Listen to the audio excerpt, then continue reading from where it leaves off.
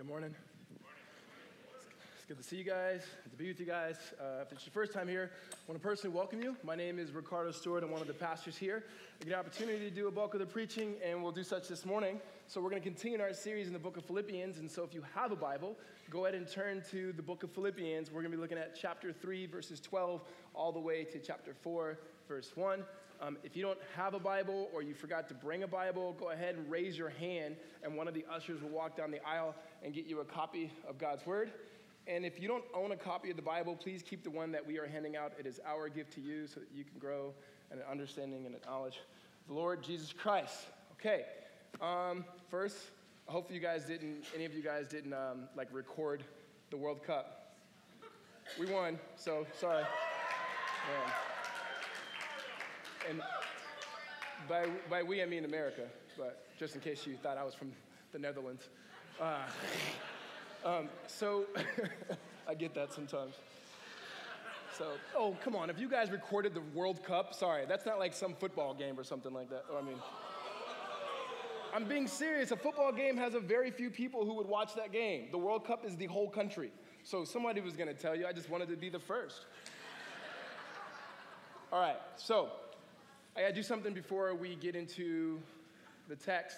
Not something I'm always really comfortable about, but I do got to give an update kind of where my family's at. So just for us as a family, we could definitely use some prayers, personally for us. So last Sunday, I taught at Redemption Gateway, which is our congregation way out just west of New Mexico. And I'll tell you, it was great being out there. They got their act together. We got some stuff to do here. And it was a lot of fun. Monday morning, we flew up to Northern California to be with my wife's family. We were in Tahoe, there, just outside of Tahoe on the lake, and it's pretty beautiful there. It was a good time. My son did ask me, oldest son, he goes, well, how come there's no black people up here? And I said, well, it's where white people go to escape black people.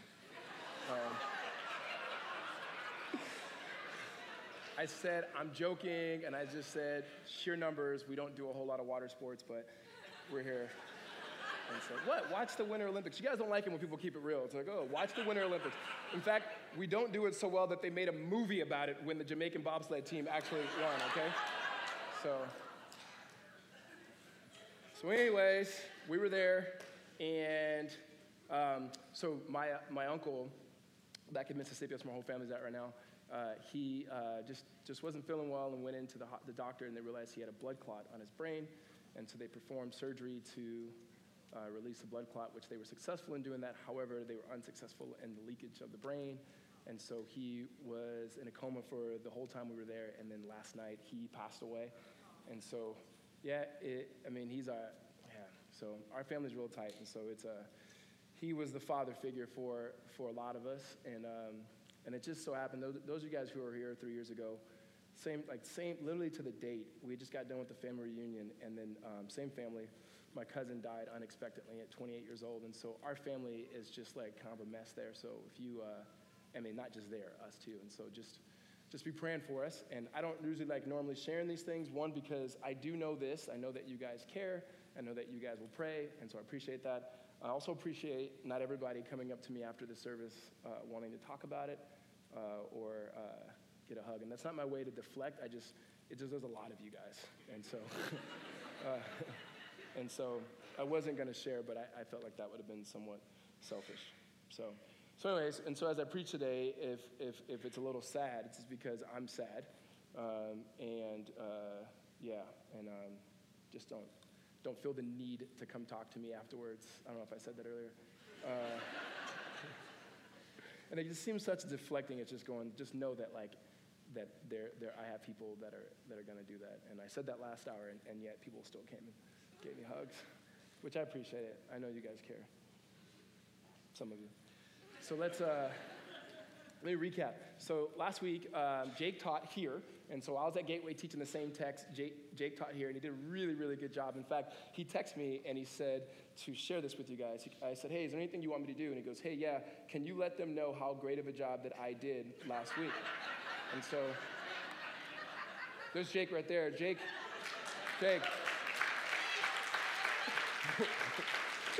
My dude. So none of that's true. He didn't actually text that. That's just what you do when someone's younger than you, like, outshines you. You embarrass them. So, taught the same text, and yet I listened to Jake's, and I thought, I should have said that. Good job, Jake, and I'm glad that I could tell everybody that. So Jake taught last week, and he did a really good job. And so one of the things to recap is when we started this section in chapter 3, there was a turn, and that is Paul had been talking about his love and his affection for them, and then he begins to encourage them primarily to watch out for a particular group of people. He calls the dogs, and that is a very, very sharp language to say anybody who was actually messing with the very essence of what it means for us to follow Jesus, and that is the gospel. Meaning if you add anything to the gospel or you take away anything from the gospel, that's no longer gospel. Therefore, we no longer have life from it. So Paul was not saying this was some open-hand issue, things like, should we worship together at this time of the day or this time of the day? Those could be open-hand issues. This is a closed-hand issues. Meaning you mess with this, you mess with all of Christianity. And so Paul says, watch out for those, and particularly the group of people that Jake said were Judaizers. These were men and women who believed and professed Christ as Lord and for salvation. However, they also believed that those who were not ethnically Jewish people, so Gentiles, had to observe all the Mosaic laws. And so they added to the gospel, which is no gospel at all. So Paul says, watch out for them. And then he goes on to his own resume, and he says, if there was anybody who could make themselves right before God by observing the Mosaic law, he goes, it would be me. And what he's saying is, nobody was better than me. He says, when it comes to being a Hebrew, I was a Hebrew of all Hebrews. When it comes to being a person who understood the law, I was a Pharisee. When it came to passion or zeal, I persecuted the church who I thought was against the Mosaic law. And he goes, but all of these things I count as loss compared to knowing Jesus. Now, let me be very clear. It doesn't mean the things that we do in our life are just, they don't matter. It's just going, when it comes to a vertical relationship with God, there's nothing that we can do here to make ourselves right before the Lord. There's nothing you can do religiously. There's nothing you can do socially. There's not enough that you can do to make yourself right before the Lord, because he himself begins to be the measuring stick. And I don't care how good you are at things. I mean, some of you go, well, I own a really good company. That's amazing. God owns the world, okay? Some of you are really good parents. Our kids are great. Okay, he had one kid, and he was amazing, right? Are your kids better than Jesus? No, they're not. In fact, they all need Jesus. We've seen them, right? So you have this sense you cannot make yourself right before the Lord. Well, then Paul says these three things that he really desires, and he's talking to the church, and he's using his life as an example of what we, those of us in this room who are followers of Jesus, ought to pursue. He says, I want to know Christ. He says that, and know, that word know there is it's not a verb, it's a noun. It literally means to have experience. And what that means is I don't want just intellect about Jesus, right? We can teach people to read and understand facts about Jesus. You guys may not know this, but majority of biblical scholars, those who actually study the Bible, don't actually believe it. Right? And that's not me judging going, oh, their life. No, they would tell you, no, this is just something I'm doing for school. They don't believe it. It is not just being able to have intellectual understanding of something. It's relationship.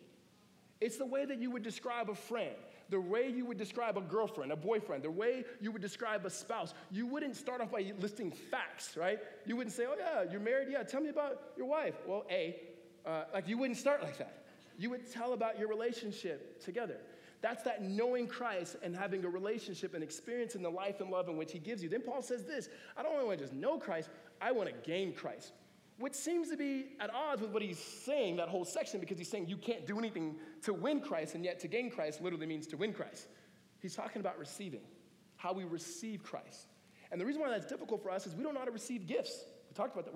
We do horrible at receiving gifts. Kids, by the way, they know how to receive gifts. Like, there's never been the kid who's received an incredible gift that was like, did you really get this for me? Oh, no, I can't. Mom, no way, right? Yeah, right. They accept it. They actually don't accept the horrible gifts. So you have to know Christ, to gain Christ, which literally means to receive him, and then lastly was to be found in him. And to be found in Christ and not having a righteousness of your own.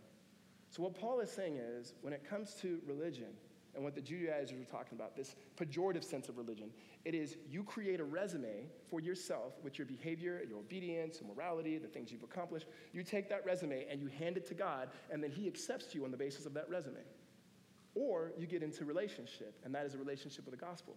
And that God himself puts on flesh, and Jesus, he comes and he actually lives a righteous life. He takes his resume and hands it to the Father, and the Father accepts it, and thus accepts us on the basis of not what we have done, but what Jesus has done on our behalf. And so now we are found in Christ. And even that, we said, that could somewhat seem abstract. But when you look at it in the way that the Bible talks about love, and the way that the Bible talks about us being found, it is rather relational. And that is, now, because what Christ has done in his righteousness, the Father, when he sees us, he sees his Son. And I'm telling you, I've told this before, when you want to know what God has been doing the longest, right? We say God's a judge. Okay, he didn't judge until there was sin in the world. He's always existed. God's a creator. He didn't create until he created the world. He's always existed. Because he's existed, Father, Spirit, and Son, the one thing that the Father has always done, he's always been a father who loves his Son.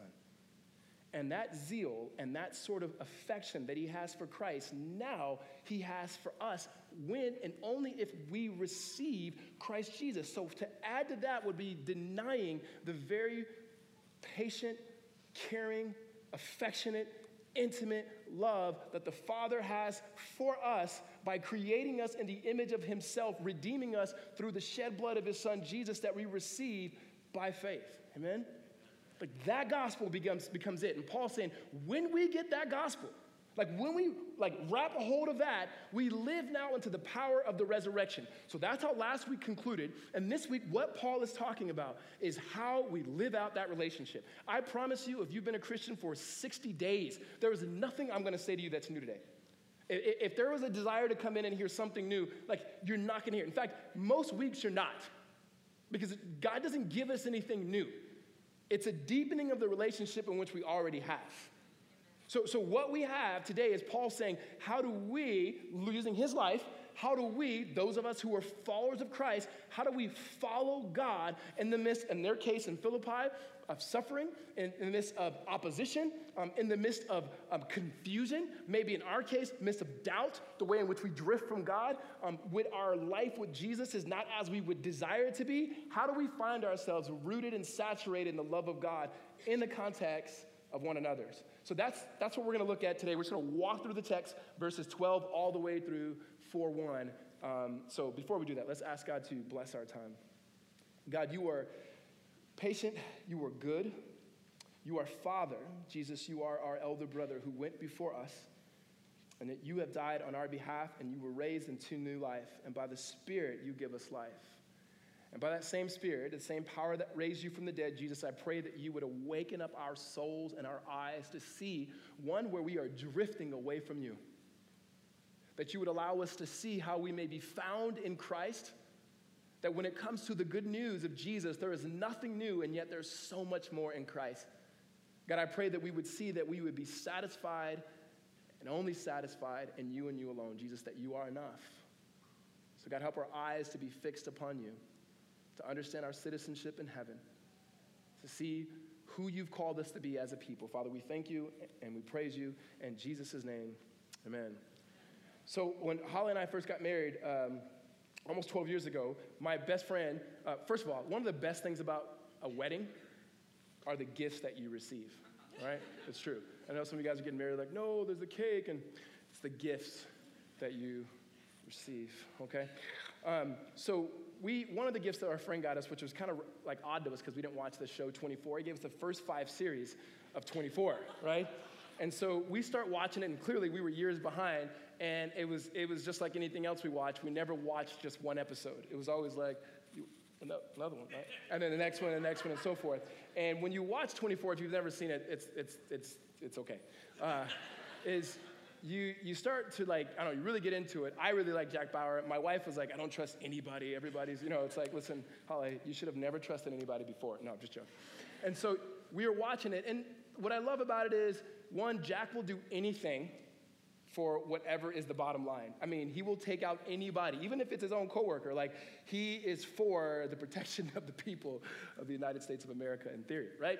And so Now, the thing about Jack Bauer is, one, I'm glad that when I wasn't a pastor at that time, because I probably would have used all these illustrations about how our faith is supposed to be like Jack Bauer and we're supposed to do all these things, right? Because I'm sure I would have, and but I'm glad I wasn't, so I couldn't, because you know why? Jack Bauer is not real, okay? And to be honest with you, there's very little, if anything, in 24 that's actually real. Like, even when you break it down to the very small things of, like, Jack will be in Simi Valley, and then he needs to be in Santa Monica. And they'll say, okay, jump on the 405. He goes, all right, how many minutes are you out? 10 minutes. And I'm like, okay, that couldn't be more unrealistic, right? Like, never in the history of Los Angeles has anybody ever been on the 405 freeway heading to the next exit in 10 minutes, let alone going from one county to the next. Like, this doesn't make any sense. Even Jesus on the 405 is like, when are you going to be here? He goes, no one knows the day nor the hour, right? So I say that because when it comes to our walk with Jesus, when it comes to your relationship with Jesus, when it comes to discipleship, whatever language you're familiar with, hear me.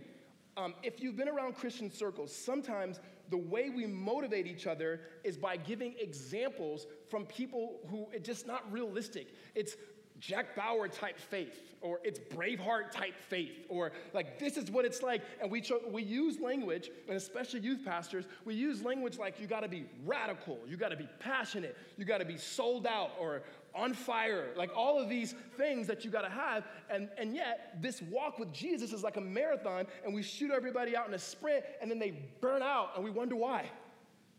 Because it's not realistic. Like, it's not realistic to say what passion looks like is that your hands are always raised and you always have a smile and you go on every mission trip and you do all of these things. And then what happens, as many of us have experienced, is years later you go, was that even real? Or was I just caught up in the moment? When our faith in Jesus is less like 24 and probably more like This Is Us, right? Just when you think things are going good, someone dies. Like, it's I know, that's not fair. It's somewhere in between. And so there's highs and lows. And the point of this is when Paul writes this, Paul is in prison, and yet Paul writes joy, rejoice, joy, joy over again. Like, if there was a word that would describe his letter to the Philippians, it's joy. He's not talking about fake smiles, and he's not talking about this unrealistic faith. He's talking about people who walk with Christ, who have their minds fixed upon him, what he's doing and how he's bringing heaven to earth, and they're able to put one foot in front of the other, and the next day put the other foot in front of the other, and it's a very, in some ways, monotonous, mundane faith that is so good because Jesus is enough. Like, there's no youth camp that's happening this summer that's going to be titled The Mundane Faith of Following Jesus, right? Hashtag boring, right? That's not going to happen. And yet when you look at your life with following Christ, there are highs and there are lows. There are circumstances and situations where you are so thankful for, and there are circumstances and situations that you wish would go away, and yet the present and the constant is not your love for God, but his love for you. Paul writes that for us to have a clear understanding of what it looks like for us collectively to be able to follow Jesus. Here's what he says here in Philippians chapter 3, verse 12. Not that I've already obtained this or am already perfect, but I press on to make it my own because Jesus Christ has made me his own. Brothers, I do not consider that I have made it my own, but one thing I do, forgetting what lies behind and straining forward to what lies ahead. I press on toward the goal for the prize of the upward call of God in Christ Jesus. Here's what Paul says. He goes, I don't pretend that I've obtained it, okay? And the reason why he's saying is this. He just got finished talking about all the things that he had did, and he counted his loss, and for knowing Christ, and being found in Christ, and gaining Christ, and knowing the power of his resurrection, which could seem very Jack Bauer-ish. Like, I've done all these things. And he goes, let me just make things clear, guys. I haven't obtained this. Like, I haven't arrived. One of the things we have to know as followers of Christ when it comes to deepening our relationship with Jesus, the destination is always Jesus, not performance. Hear me. The destination is always Jesus, not intellect. The destination is always Jesus, not accomplishments, not achievements. It's always Jesus. Our performance, our achievements, our success, our failure, everything flows out of the goal, which is to know and be known, to gain and to be found in Jesus. Like everything we have just flows out of that. So when Paul says, I haven't obtained it, he's saying, I'm on the same playing field as you are. There's no such thing as a Christian who is above another Christian. Right? That would go against what Christianity is. That means you and I in this room that are followers of Christ, we were saved by sheer grace, meaning we were so bad that God had to die for us. And yet we were so loved that he was pleased to do it. That puts us here. Now, are there believers who are further ahead in the walk with us? Absolutely. Absolutely. There are more mature? Absolutely. But Paul, by the way, the Apostle Paul goes, I am telling you something about this faith. And that is, though I am grabbing onto something which is grabbing onto me, I don't fully get it. He goes, I'm pressing on, right? I'm taking aim, he says, of Christ, because why? Because he's already taken a hold of me. That everything in which we do, it flows out of what Christ has already accomplished for us. That it's not us reaching out to God hoping that he would reach out to us. It's God actually reaching out to us and making a way in which we can reach out for him. So when that happens, there's something which should humble us on that. That if the Apostle Paul says, I get it, but I don't fully get it, that there's nobody in this room who fully gets it, okay? Unless you think that you were better than the Apostle Paul, which means you don't really get it, okay? So another way to say it is this way. When it comes to our understanding of the gospel, if you say that you get it, but you don't really fully get it, you might actually be getting it more than you thought. If you say that you get it, you may not be able to get it. Get it?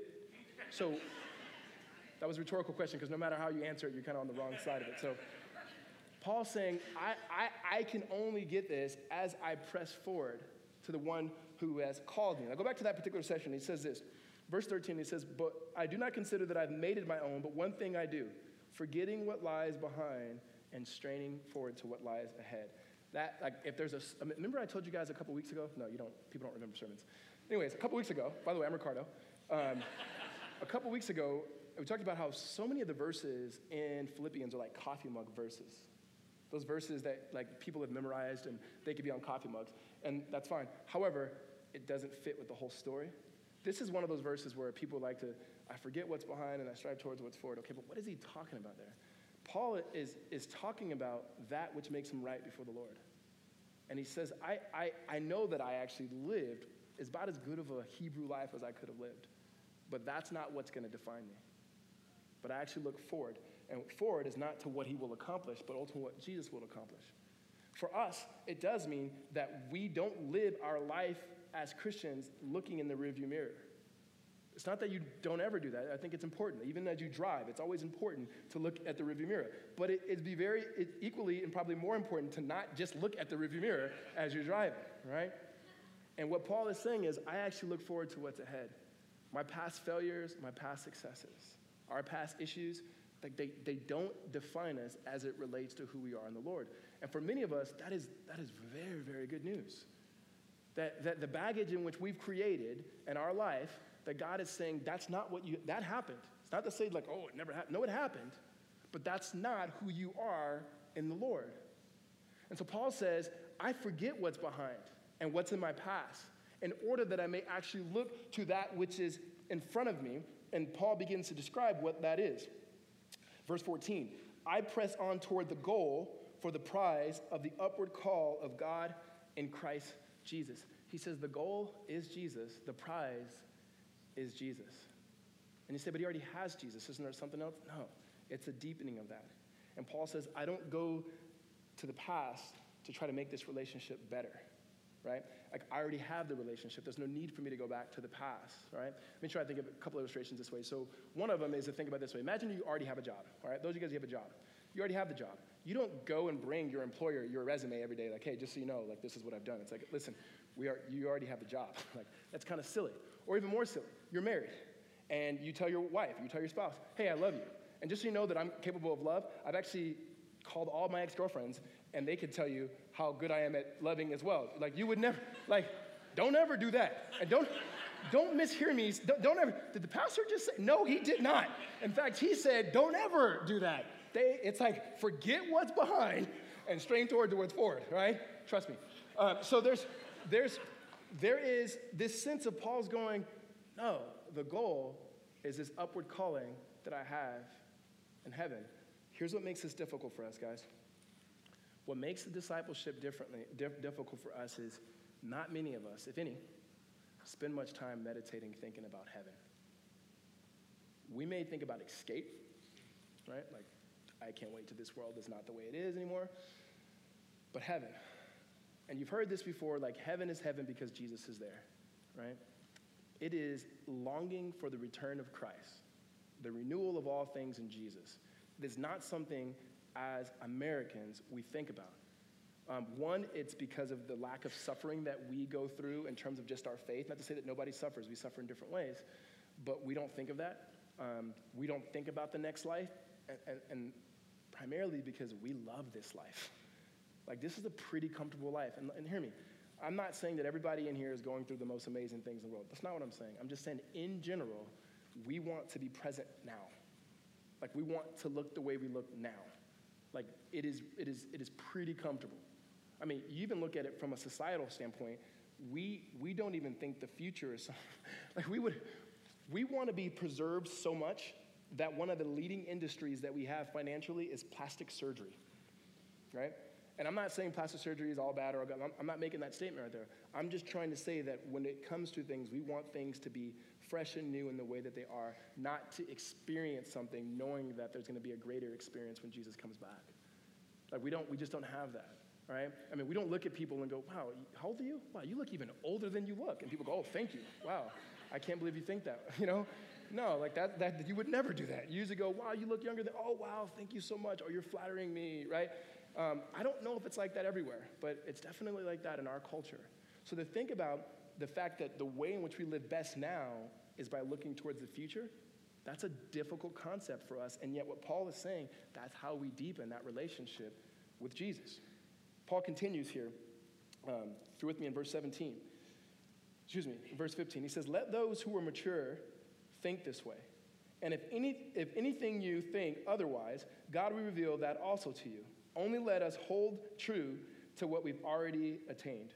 Brothers, join me in imitating me and keep your eyes on those who walk according to the example you have in us. So what Paul is saying, he said, let those who are mature think of this way, meaning those who are mature. He's not saying levels of maturity. He's saying if you have a faith in Jesus, think of it this way, that you don't think you fully have it, yet you've been had by Christ, that he has you. That you don't ultimately just look to your now, but you look to your future. That is the heavenly call that you have in Christ to be able to live out in the sufferings and the joys and the highs and the lows that you have today. That's how mature people, he said, think. He's not saying that's how, in terms of thinking that you need to know more. He goes, what you already know, live up to that. Like, I think that's very interesting. It's what you already know, what you've already obtained, just live up to that. Like let's just say this, we have the whole Bible, which we're thankful for. But imagine we only had the book of Philippians. Like, all we had was Philippians, and we just had to live up to what God said through Paul through Philippians. Like, that's hard enough. Right? 3 weeks ago, we talked about one of the big takeaways was don't complain. How are we doing? Right? Like, we're going to walk out of this room, and we're going to walk outside, and the first thing we're going to do, we're going to go, dang, it's hot outside. Right? And we're going to complain because we forgot that we live in the desert. Right? So there's no way. He said, but he's saying live up to what you already attained. What that does mean is there's varying degrees of maturity. Not every Christian is as mature. Those who are more mature seemingly are able to deal with the weaknesses and the flaws of younger Christians. Those who are newly Christian or have all that zeal for Christianity but yet still immature, they're the ones who judge the most out of other people. I never get that. Like, I've never been able to get that. Like, as a newer Christian, sometimes we find ourselves having this like spiritual high we talk about, right? And then you start looking at other Christians like, I wouldn't wear that. Oh my gosh, I wouldn't drink that. I wouldn't watch that movie. I would, right? And then you live a little and you go, oh man, right? Because the mature Christians, those are before us, they fully, like, they get it far more than we get it. And because of it, they would actually usually say that they don't get it, right? He says this. Verse 16, only let us hold up true to what we already attained. Brothers, join in imitating me and keep your eyes on those who walk according to the example you've seen us. When he says, join in imitating me, he's not just saying he's the only example. He's saying there's examples all around us. And that our relationship with God is expressed in community and relationship with one another. Okay, and again, that's not anything that you've never heard before. That Christianity is not just about you and Jesus. It's not about your personal relationship with Jesus. And I know everyone's like, wait a minute, that's what I've heard my entire life. It's your relationship with Jesus in the context of other people's relationships with Jesus. That in the way that we grow and participate in God's mission is by relationship with God, with him, but also with the people around us. Paul says, join in imitating, meaning those who were following Christ, like follow them as they follow Christ.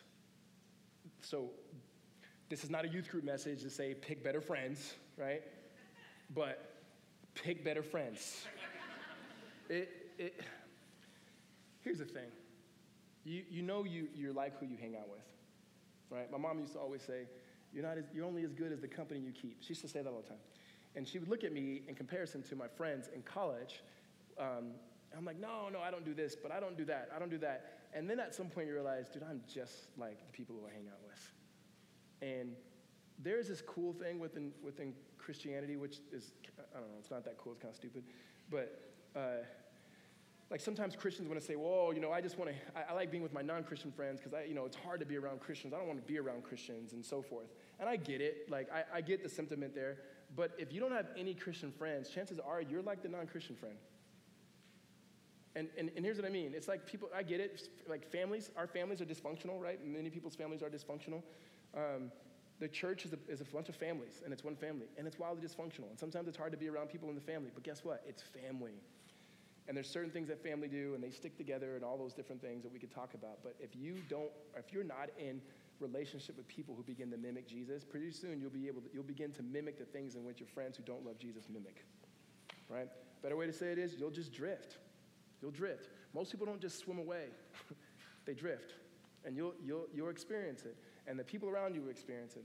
And sometimes that happens through suffering and life circumstances, and it's so many different ways in which it happens, but you find yourself further away from God than maybe you've ever been. And sadly, it's not just something that happens to people who are quote-unquote not mature in the faith. It can happen to anybody. And so Paul actually begins to talk about that. Verse 17, he says, verse 18, he says, for many of you, I have often told you, and now tell you even with tears, they walk as enemies of the cross of Christ. Their end is destruction, their God is their belly, and they glory in their shame with minds set on earthly things. Here's what Paul is saying. I think it's a warning too. He's saying there are those to imitate, and there are those to not imitate. He doesn't say don't be friends with them, don't be family members with them. He's not saying that. He's just saying their destination, their mindset is not on Christ, and therefore it's not on the heavenly call in which Christ has come in to renew all things. It's on something else. And he says, I say this with tears. And the reason why he says it with tears is because oftentimes those were people who were a part of the family of God at one moment. And this is not a conversation of can you be saved and lose salvation. Our view is you don't lose it. However, we have to just look at the scripture and teach it as it is. There were some who were in the faith that are not in the faith, okay? And sadly, many of us know friends and family that were in ministry, that were leaders or whatever, that not just sinned, but like walked away from God. And Paul says, and what happens is their God is their belly, meaning they pursue the appetites of their fleshly desires. That ultimately their end is destruction. Like Paul doesn't sugarcoat anything. He's saying apart from God and faith in God who draws us up, there is destruction, that there's separation. They said that's the destination in which they're headed. That their glory is their shame. The things in which bring them praise eventually will be the things that bring them shame. And this is not them versus us. This is us if we don't find ourselves locked and loaded in Christ in community. This is not like the bad guys, the good guys. No. There are the guys and the people who were separated from God, and then now who Christ gives an opportunity for all of us to be able to trust and rest and find ourselves in him. And that relationship is a battle and it is a struggle because everything else around us does not tell us to follow Jesus. All of us are going to wake up in the morning, you're going to go to some school, you're going to go to a job, you're going to be with a group of friends, you're going to be with somebody, somewhere, something that is not going to be consistent with the teachings of Jesus. I'm not saying you need to remove yourself from that. It is impossible to remove yourself from culture. I'm just saying we're swimming upstream. And if we don't acknowledge that we're swimming upstream, the currents of culture will allow us to drift away. And it's a lot harder to see, and it's a lot harder to hear, and therefore it becomes our norm. Like everything we will step into tomorrow will tell you to be self-reliant, not reliant upon the Holy Spirit. Everything will tell you tomorrow that you need to upgrade your wife, your boyfriend, your husband, everything. Whatever it would seem to me the best commitment needs to be, no, there's something better out there. It's time to upgrade. There will be lie after lie after lie, and if we're not saturated with the truth in Christ and those who carry the truth, his people, we will begin to believe lies if they are true. And that's not them. That's us. That's not other people. That's this particular room. And so Paul says, I say it with tears. And he concludes this with saying, what anchors us? Verse 20, but our citizenship is in heaven. Meaning we don't live for this world. We live in this world knowing that the other world is coming.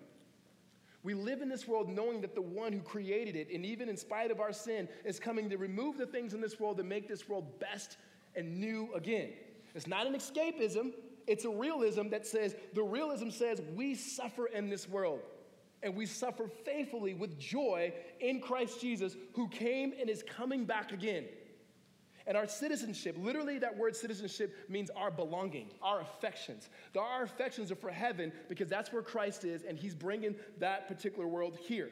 And from it, he says we await a Savior, the Lord Jesus Christ, whom will transform our lowly body to be like his glorious body, and by the power that enables him to subject all things to himself.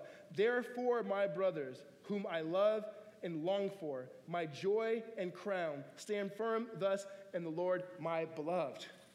Paul says this, the way in which we stand firm against the lies of culture, the lies within ourselves, the way that we stay rooted and being found in Christ Jesus is by imitation of Christ and being with those who imitate Christ.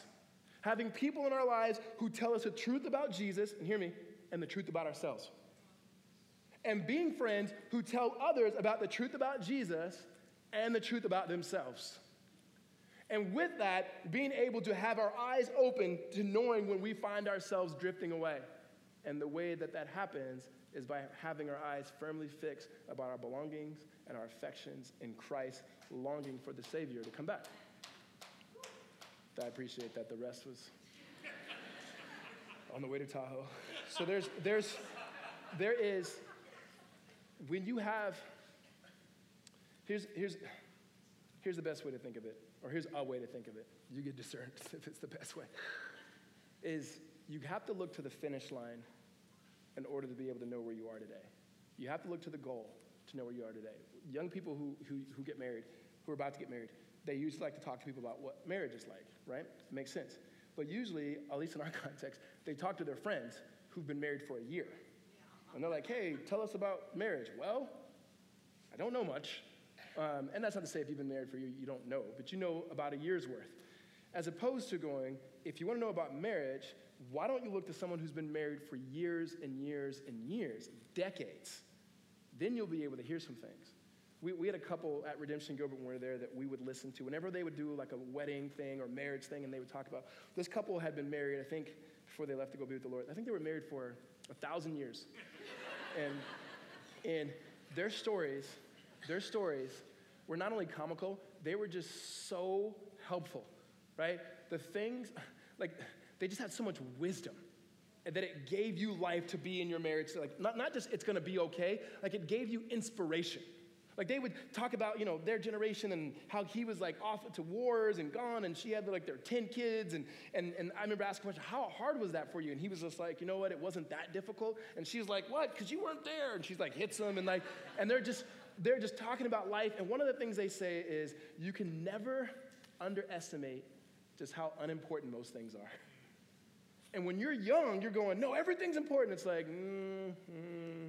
not really, right? There's this maturity. And there's a sense of going, looking to them, and like decades of marriage actually gave us fresh life in the marriage in which we had in the moment. When it comes to Christianity, and again, this is difficult for us as Americans, but something we have to press into, it is by looking to heaven in which we can make most sense of our daily walks with Jesus today. Right? C.S. Lewis begins to talk about how it's actually the Christians of past who look the most to heaven who did the most work in this day. He talked about the apostles who changed by God's grace the whole Roman Empire. He talks about the English evangelicals who abolished slavery.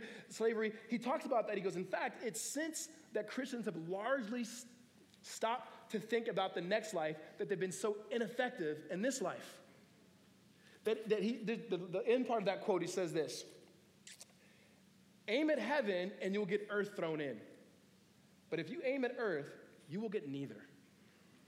What Paul is saying is discipleship apart from focusing on Christ, his death, his resurrection, his ascension, his coming back, we're just probably aiming at earth, which we get neither, as opposed to looking at all of what God is going to do. Our best life is not here, guys.